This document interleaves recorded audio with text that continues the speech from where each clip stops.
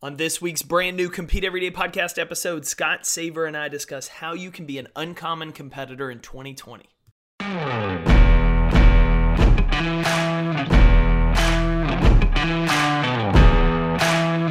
What's up, competitors? Welcome back to the Compete Everyday podcast. My name's Jake Thompson. I'm excited to get to hang out with you today as we are in the second week of January. We are kicking off the new year strong.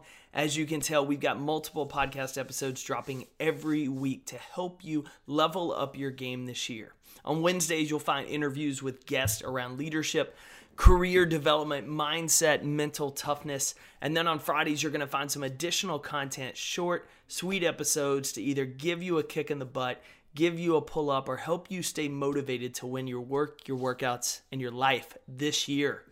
If you haven't yet, be sure to check out CompeteEveryday.com and learn about our 2020 club this year. It's the one way you can stay motivated, stay focused all year long, as you will receive a brand new shirt, sticker, and wristband throughout the year. We have brand new designs, brand new items dropping every single month this year, and so you will be the first one to receive it, as well as you will receive a secret release that we do not drop to the public. So if that sounds like something you need, if that sounds like something someone in your life needs to stay motivated, stay constantly encouraged all year long, go to CompeteEveryday.com, check out the 2020 Club, and get signed up. As always, to drop me a note, give us feedback on the show, make a suggestion, or just say hi, shoot us an email to podcast@CompeteEveryday.com. And if you haven't been to the website lately, check out CompeteEveryday.com. We've just updated all of our sites, and so podcast.CompeteEveryday.com has gotten a facelift with all of our podcast shows, and all of the episodes are right in one place for you. Speak.CompeteEveryday.com has all of the leadership, sales, and productivity workshops I host in companies and with associations all over the country.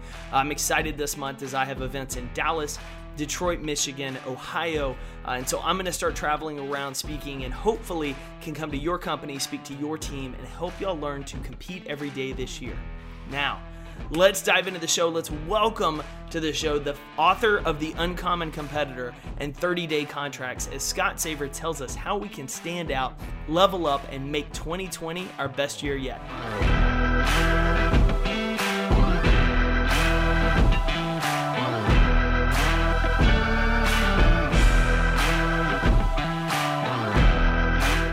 Scott, welcome to the show today.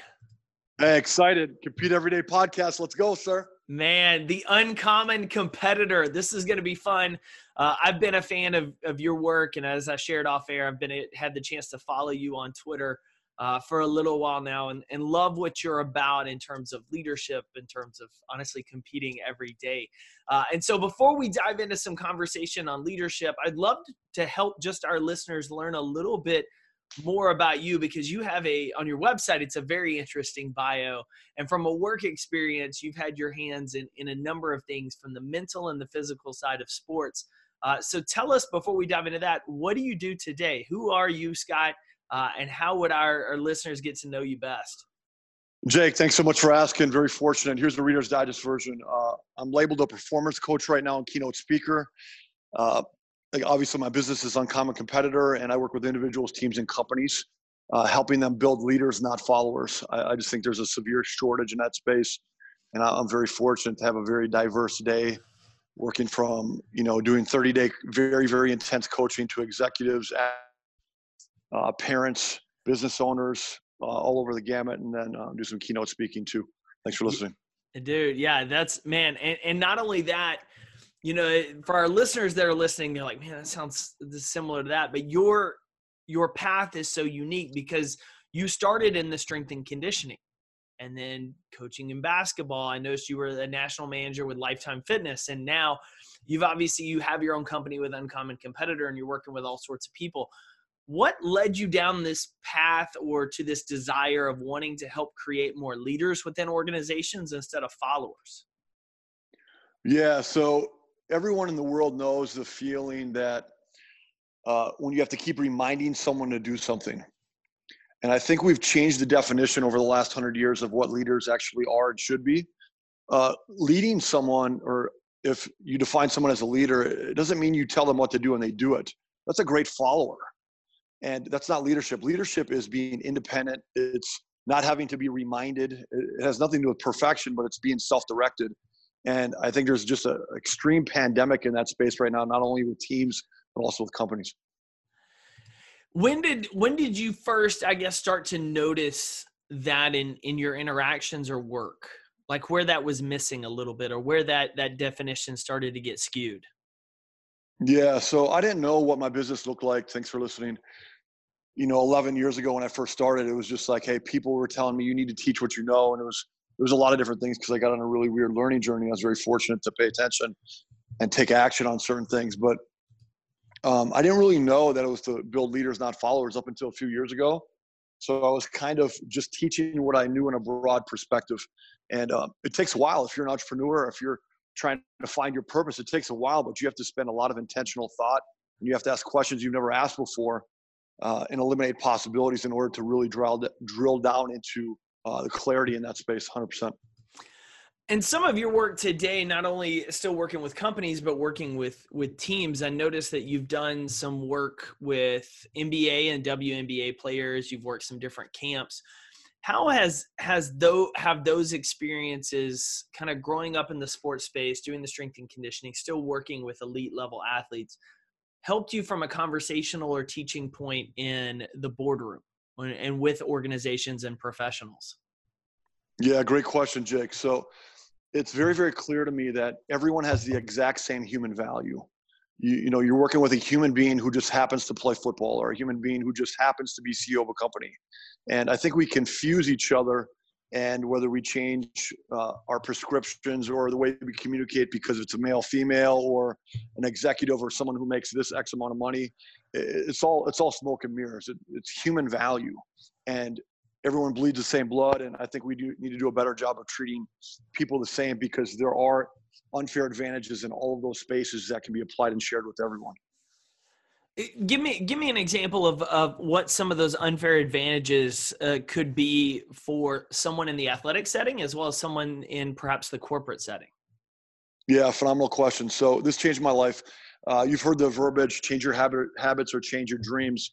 Well, there's nothing more clear to me, and I'm still learning. Hopefully I demonstrate that. But the habits of an 8-year-old who happens to play sports or not play sports should almost be identical to the same habits of a 45-year-old executive of a company. And obviously there are differences. There are different habits, but you'd be surprised. Like, they should both be writing in a gratitude journal every day, in my opinion.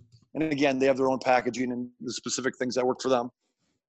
But there are things that cross over, and we do a really poor job in society, in my opinion, of rewarding, celebrating, having intentional conversations about those healthy habits that everyone at every age level and scenario needs to be demonstrated in a high level.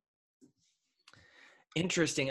I like that. And I like the fact that, some of the practices should be the same. Some of the focus areas, obviously an 8-year-old practicing sports, they're going to have a little bit different focus area, but some of those habits and processes should be the same. The gratitude journal, the importance of visualization, of positive self-talk, of commitment and discipline run the same, where it's easy for us, like you said, it's easy for us to just compartmentalize everyone and think, well, that's just something for athletes. That's just something for an entrepreneur. There's no crossover there.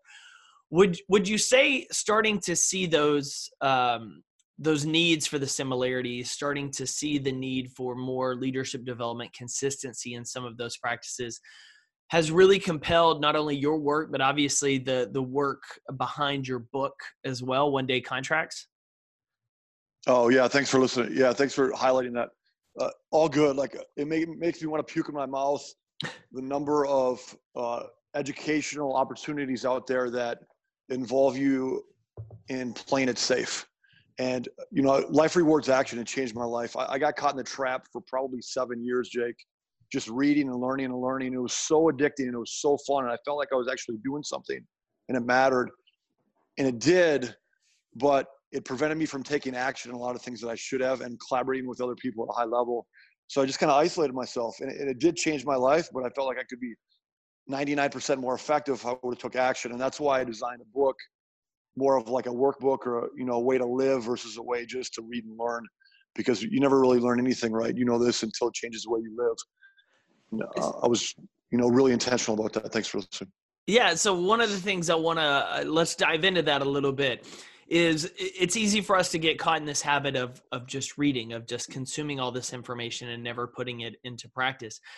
Take us back to, what was that pivotal pain point, turning point for you, where you finally got to the point where you were just like, I'm tired of reading, I've got to start doing, or I'm tired of just consuming, I have to start creating. What was that transition period like for you? Because a lot of people are not there yet. They're still just in this consuming phase. And so maybe this conversation a little bit about how you got to that turning point could help create a spark with them. Yeah. So again, this makes me want to throw up in my mouth and eat it. And again, the goal is, when I say that, the goal is to uh, feel the discomfort that I felt. So, and hopefully relate and then take action, right? Competitive, healthy action. But one thing that changed my life was that you don't have to be desperate. I don't have to wipe your bank account to zero. You don't have to be backed up against the wall to take action on things you need to take action on. And it can be, instead of desperation, it can be a form of determination that causes you to take action.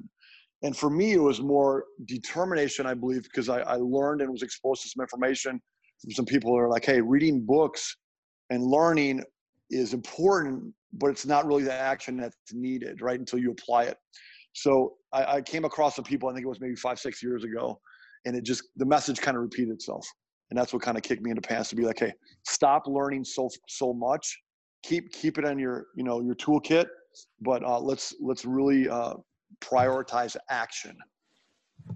And what did that first step look like for you? What was that first, as always, the first step's usually the scariest, most nerve-wracking. What was that first step for you of transitioning and starting to take action? Do you remember that? Yeah, thanks for asking. It's so clear to me, and there's no exceptions to the rule in this case. I don't care what your scenario is, whoever's listening. You have to simplify everything in your life. It starts with personally, and then relates to professionally. So personally, thanks for your patience. Literally, you go through all of your tangible items and you get rid of like one of every 5 things, no matter what. Average household's got like 300,000 items. And the reason why you do this initially to take more action professionally is you got to create more bandwidth so you can think about your work and your strengths and your non-strengths at a higher level. You just can't do that if you have all of these things floating around your house that require bandwidth to think about, store, take care of, manage. It's absolutely insane. It's so clear to me that's the first step, is subtraction and simplification personally. Like literally get rid of everything you own, everything. And it would surprise you at how much you don't need. And it just frees you up to think about people more, your professional skills more, everything. And then do the same thing professionally. So I got to go, thanks for your patience, go through all of my information I've learned, computer files, everything, all of the, my notes, everything. And you got to be very intentional. You got to stay up till 2, 3 in the morning and do this stuff. And nobody in the world gives a rat's tail if you do or not, if you don't. And you have to do it. It has to be a priority. Subtraction, simplification first, and then it'll free you up to spend more intentional time and thought on the things that matter most moving forward. Okay, so I want to dive into that a little bit more, and here's why. When I mentioned earlier for listeners about your unique work history getting to this point, one of the things I found interesting in your bio is about really the diversity of it and how multifaceted it is. But a lot of the things are all about adaptability. For instance, you competed for 4 different collegiate basketball coaches in 4 years. At the age of 21, you had 4 jobs simultaneously. You created successful business. You've taken 10 years to write a book, because I would imagine, similar to myself, who's taken years to write that first book, there's a number of other factors and things going on in your life, and prioritizing those 4 different jobs, prioritizing the work-life balance, as well as adapting to changes, seem to be a consistent theme with you. And so I'm curious how you help people learn to be more flexible, adaptable, I guess would be a great word, in terms of going and dealing with what life throws at you while still maintaining focus toward an important goal. Yeah, great question. So again, everything is cyclical. So we're always working on the skills that you just suggested. And that has to come down, drilled through, prioritized through your habits.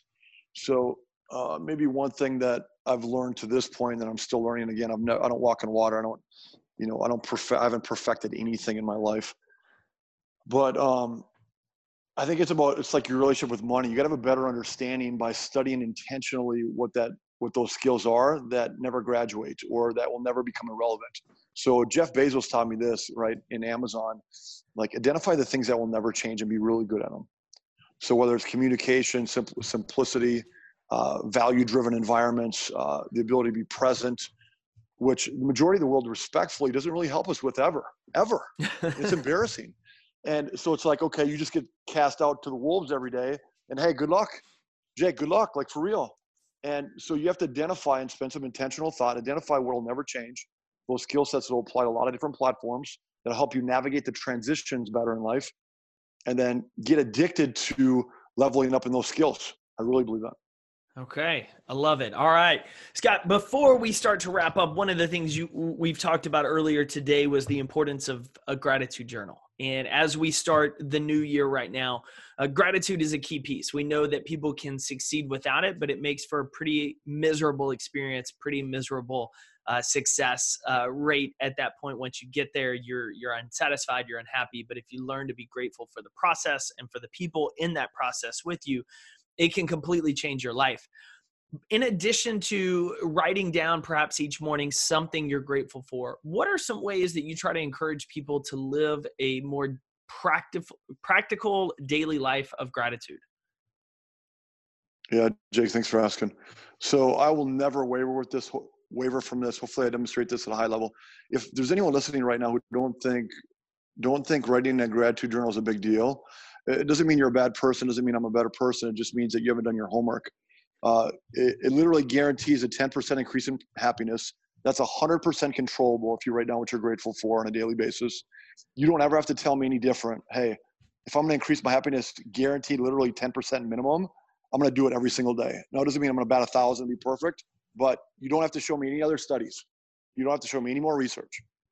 And then outside of that, here's a really powerful way to justify that of which I've found. Go to any work environment, any sports team, I don't care where you go. I don't care, go to church, go to anywhere you want, and just listen for like 30 minutes to how many people say please and thank you. It's so bad right now, Jake, that I'm actually coding sports teams and companies at how often anyone in their environment says please or thank you. Like, and I don't care, you can never ever measure intentionality. So you don't know if it's fake, if it's real or whatever. You got to get past that. You just got to say, hey, at least people are intentional about it and they're awake to it. And I'm telling you right now, like this is biting so many teams and companies in the butt because it's gotten to a point right now where we've lost our way in demonstrating the importance of gratitude because, right, where there's no gratitude, there's no joy. And if you have miserable employees, they're not going to perform at a high level because they don't even know where joy comes from and they're pursuing happiness, which is a whole nother 900-hour conversation in itself, which nobody's being taught anywhere in the world respectfully. You might get lucky. And it's just, again, it makes me want to throw up in my mouth. There's so much work that needs to be done in that space. And I'm telling you as a friend, you can't get by on a daily basis to keep your radar up and your awareness up at a high level unless you reflect intentionally on your gratitude. You just can't do it. Well, and what I love most about what you just shared and what immediately popped in my head is how the interaction and experience of going for a chicken sandwich at Chick-fil-A is so much different than going into almost any other fast food restaurant. Yes, sir. And it's the simple as my pleasure. You're like, what? Yeah, like, thank you so much for, the food. Oh, it's my pleasure. And like, that's how they're trained. And whether it's a genuine, it's a reflex, you still get a very different experience from that person on your end, whether they really meant like that's truly a pleasure for them or not. And I honestly believe that for most of them and their staff, like they have a servant mindset. They have a servant leadership mindset. That's the type of people let's they go. look for. Those are the type of people they train. That's what's created their experience. And it's no denying where that success has come from. Like it's a chicken sandwich. Everybody went nuts at Popeyes for the chicken sandwich over a week or two, but like Chick-fil-A's got the staying power. And so what you just shared about the importance of please and thank you and the little things, like when you go get coffee at Starbucks, talking to the barista, talking to the person checking you out, saying thank you, saying please, like really can change someone else's experience within your workplace and outside of it.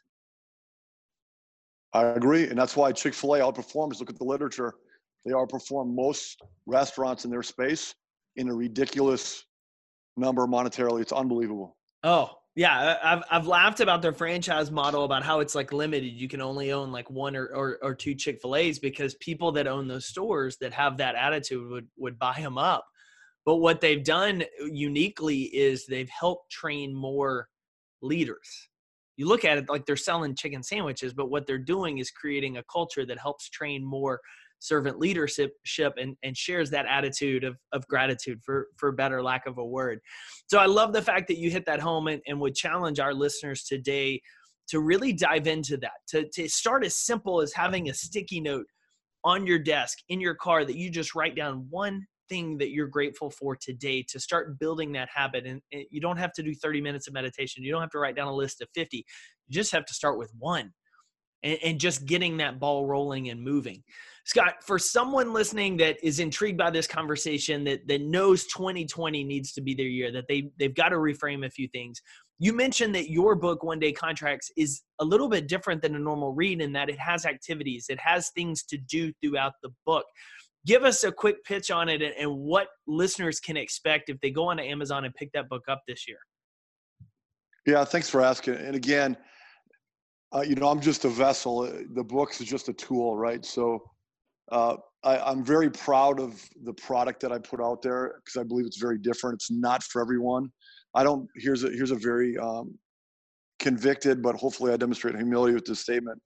I don't believe in best-selling books. I don't want to think like the masses.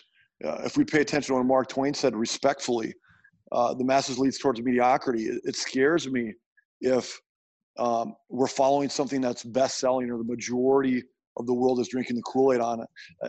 I don't know. I think we just need to step back and reflect in certain circumstances. And again, there's value in everything. There's some amazing books out there and things. And, I'm no one to say mine's better than anyone else. All I'm saying is that my book's not for everyone. And it's a tool that will increase your ability to be accountable to the people that you're around in a very, very simple, strategic way. That's why there's 31-day contracts set up. And you can't just go sit at a Starbucks and put your feet up, or at Barnes & Noble and read it in front of the fireplace or whatever. Like, no, you have to take action every single day. You can't hide. Respectfully. I love it. Okay, so we're going to link to that book in the show notes. If you are up for that challenge, if you're ready to take action and start shifting up how you compete this year, highly want to recommend checking out Uncommon Competitor, One Day Contracts. I think it could be a great addition for your bookshelf this year, but more importantly for your life. And just want to echo that fact that, Scott, you just said, like, we live in this world, like, you can buy your way on a bestseller list. Like, for those of us in the business space that have written books or writing books, like, we understand there's ways to manipulate best-selling author and top lists. Like, those can be, manufactured for the most part, just like your social media following can. But what isn't manufactured is impact and growth and progress. And I just wrote a post the other day about the importance of caring about your progress and growth over your popularity. Like, you can only choose one, like looking perfect and being popular, or just getting better. And the people that tend to be popular are focused on getting better. It's because the results speak for themselves, because they're growing and have that mindset. And so I love hearing you echo that. I love hearing you talk about that. And I know it's encouraging to our listeners today. Scott, for people that want to get connected with you, want to follow your work, learn more about the speaking you do, the content you put out, and about the work you create, where can we find you online? Jake, thanks so much for asking. I believe in real relationships. This is what I believe a real relationship reflects. Text me or call me on my cell phone, 248-217-9725, 248-217-9725. I give everyone my cell phone number. Hopefully I'll never change that approach. And then I just hopefully hold myself and other people accountable to, hey, do this in the next 24 hours after you hear this. Because if it's a priority, if we've connected, or if some of the things that we talked about today, Jake, resonated, be very intentional, right? Don't hit me up a month from now. Don't hold me accountable to hit you up a year from now or whatever. Let's be really intentional about continuing the conversation, and then it'll allow us to be more effective moving forward in the future. I used to have 2,200 contacts on my phone, and I used to think that was so cool. I felt so awesome and popular. It's a lie. I'm down to like 384 contacts now on my phone, but they're with people who you can count on, who are very, very intentional about their relationships, personally and professionally. It's changed my life. So thanks for, honoring that request. And then if I could say this, please, Jake. Yeah. Just an honor to be on the podcast. I really, really appreciate what you do. Don't stop, competing every day and doing the podcast. I think it's a really, really important thing. I appreciate that. No, it's been fun. And for anybody listening, that's how Scott and I connected. I had shot him a Twitter DM from Compete, wanted to have him on the show. He sent his cell phone. I was like, wait a minute. I was fully expecting this automated response. And then we started exchanging texts. So he's a man of his word. He means what he says, and reiterate exactly what he said as well about his contacts of your circle and the people you spend time with and invest life with and build connections with greatly impact your life. Not only that gratitude, that perspective, but your growth as well. Also, for anyone listening, we will link to Scott's website and Twitter as well. So follow him along. He's a great follow on there. But shoot him a message as he shared his phone number on there. Get connected with this guy and definitely check out his book on Amazon as well. Scott, thanks for coming on the show this week. Jake, appreciate you so much. Keep competing every day, sir.